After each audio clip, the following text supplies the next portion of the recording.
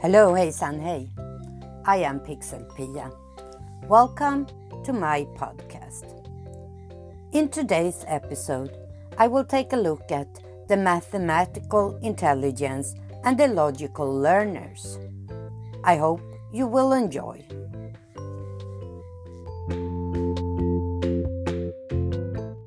Did you love math in school? Or maybe you always categorized things. Then probably you have a more dominant mathematical intelligence. Hello, hejsan, hey.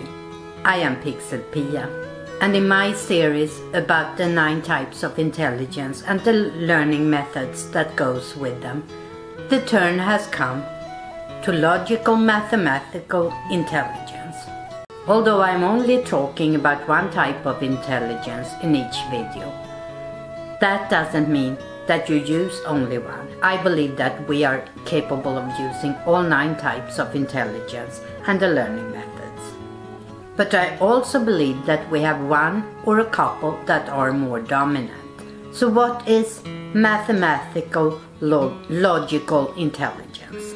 Well, you use the capability of calculating, quantifying, use propositions and hypotheses.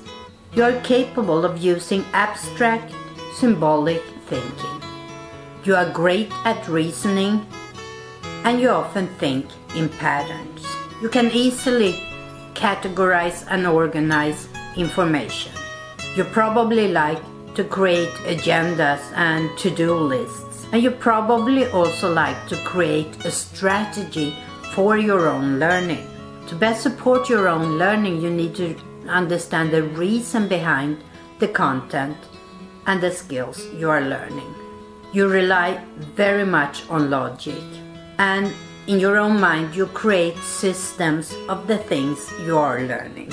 The scientific method is something that you very much like to use, and you like to experiment.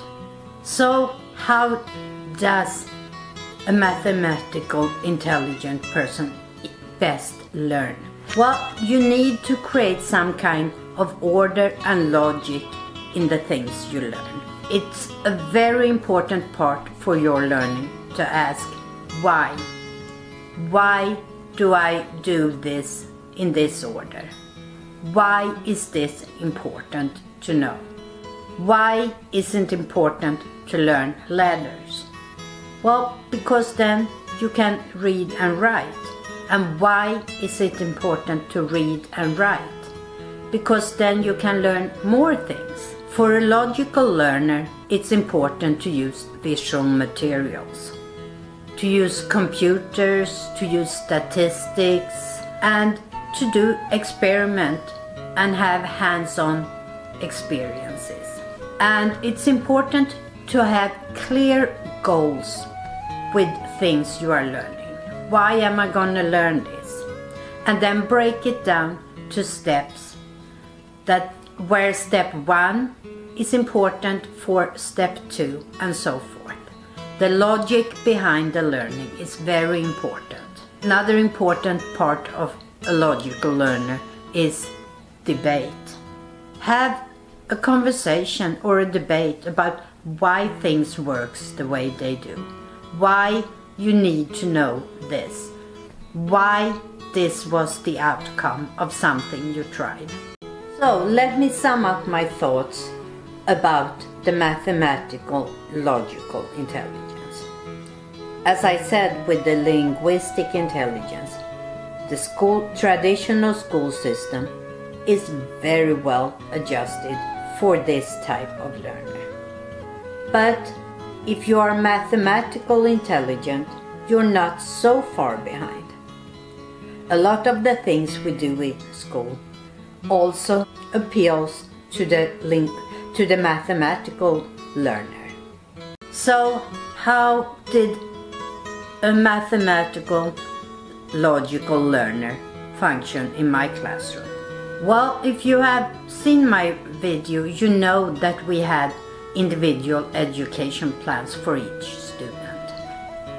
And for the logical mathematical learner, it was very important that the goals in the individual education plans created a pattern where it was logical to see step by step how you could reach the end goal, where they could logically see how each step was important in the learning process.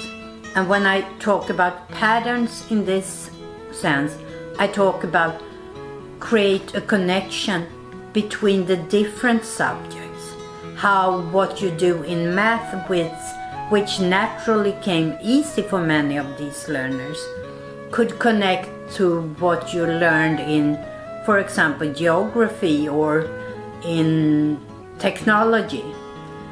These patterns made it logical for these students to learn the material. When these students did their individual plans for their own work for the week, they often did this in a form of a diagram, compared to the linguistic learner who wrote word for word what they were going to work on. They like to create diagrams, make patterns for their weekly work, and their planning books looks very much different than the linguistic learners. So, for example, if we worked on a theme around water and what is H2O, in the social orientation subject, their question could be, where on the globe can we find the big lakes? In the natural orientation, they could work with questions, so how can we measure the water quality in these lakes? For math, they could have a question like, how can we describe the results of the water quality using percent? For Swedish, they could have, how can I present my results in a written form? How can I write a report? And in art, we could choose to paint with watercolors. In the classroom itself, we always had access to material to build models, to create tables, timetables, diagrams. We also had the constant access to computers. And as I said in my earlier video, we had work partners. These work partners changed during the year. I tried to make sure that a linguistic learner were paired with a mathematical learner, and taking other learning styles in consideration too. In this way they could support each other in their work. For example, when we came to math, the linguistic learner was helpful in reading written math problems, while the mathematical learner could help in how to present the material in diagrams or timetables, whatever area we were working on in math.